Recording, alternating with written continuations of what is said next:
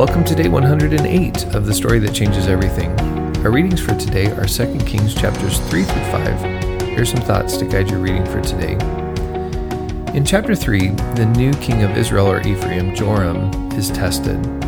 It's not unusual, even in the modern era, for transitions in leadership to bring challenges from problem nations intended to test the will or strength of this new leader.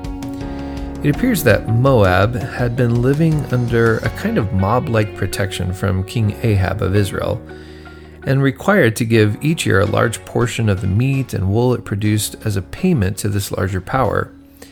But with a new king in place, the king of Moab, Elisha, decides that he'll test this and take the opportunity to stop paying.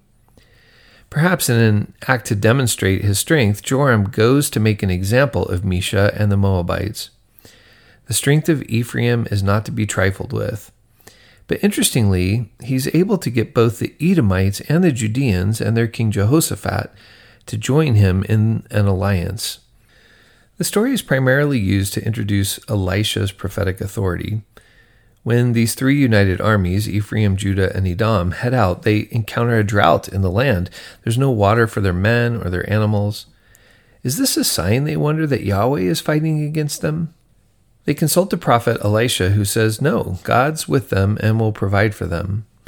And God not only provides, but pulls a trick on the Moabites, making them think that the three-nation alliance has fallen apart. They've turned on each other. And thus they're drawn from behind the walls and they go into battle.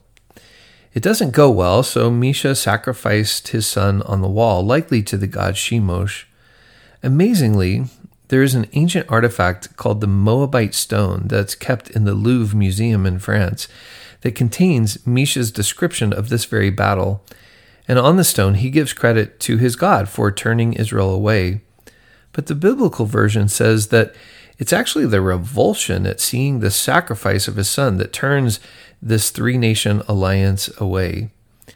Now, that may have been because child sacrifice is prohibited in the Torah, or it may have been that while they were trying to teach the Moabites a lesson by ruining some of their land, Elisha's desperate and horrible act brought conviction on them and the crisis that they were creating for the Moabites, and so they ended their destruction and went home. They wanted the Moabites to learn a lesson about not paying their taxes, but they didn't want them to resort to killing their children.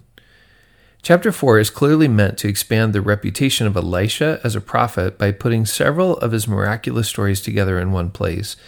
Notice the way these stories have deep echoes to several stories that come before it, but also set the pattern for stories that will come after it. The story of the hospitality of the Shunammite woman to Elisha and her barrenness being overcome ought to remind readers of the story of Abraham and Sarah. In Genesis, when they were hospitable to the visitors from the Lord, new life was the result. And here too, the woman's act of kindness to a wandering prophet becomes the source of her future life and provision through a son. Of course, the previous stories of Elijah are the primary echoes that resound in this text. Just like Elijah, Elisha helps the oil of a widow not run out, and in almost the same way Elijah resuscitated the son of the widow from Sidon, Elisha brings the Shunammite woman's son back to life. The final connection in the chapter looks forward rather than back. Elisha's ability to put a few supplies together to make a stew that feeds the people during a famine and then ends up with leftovers to boot, that's a story that will be relived through Jesus' feeding of the 5,000. Chapter 5 narrates the great story of the healing of Naaman the Aramean general. Although the skin disease he suffered from is sometimes translated as leprosy, it's not the same as Hansen's disease or what we refer to as the skin-eating disease called leprosy today. Notice the important role servants play in this story. While the various persons of power scheme and oftentimes have fear in the text, both the servant girl of Naaman's wife and the servants of Naaman himself have a faith and insight that's deeper and more understanding than the people with power in the story. Notice too that Naaman, who at first is offended by the waters of Israel, by the end of the story wants to take Israel's land or dirt with him. It would seem that the key point of the story is Yahweh's gracious transformation that exceeds the boundaries and ethnocentricity of Israel. Through Elijah and Elisha, God's power has brought life and transformation far outside the boundaries of the 12 tribes. In Luke chapter 4, Jesus will remind those gathered in the synagogue at Nazareth of God's grace that's extended through Elijah and Elisha to the widow from Sidon and Naaman the Syrian, and that will nearly get him thrown off a cliff. Too often we are hoarders and not extenders of God's grace. This chapter ends by reminding us through the tragic greed of Elisha's assistant Gehazi that the power given to Elisha is a gift of grace and not a self-oriented resource to be manipulated or used for profit.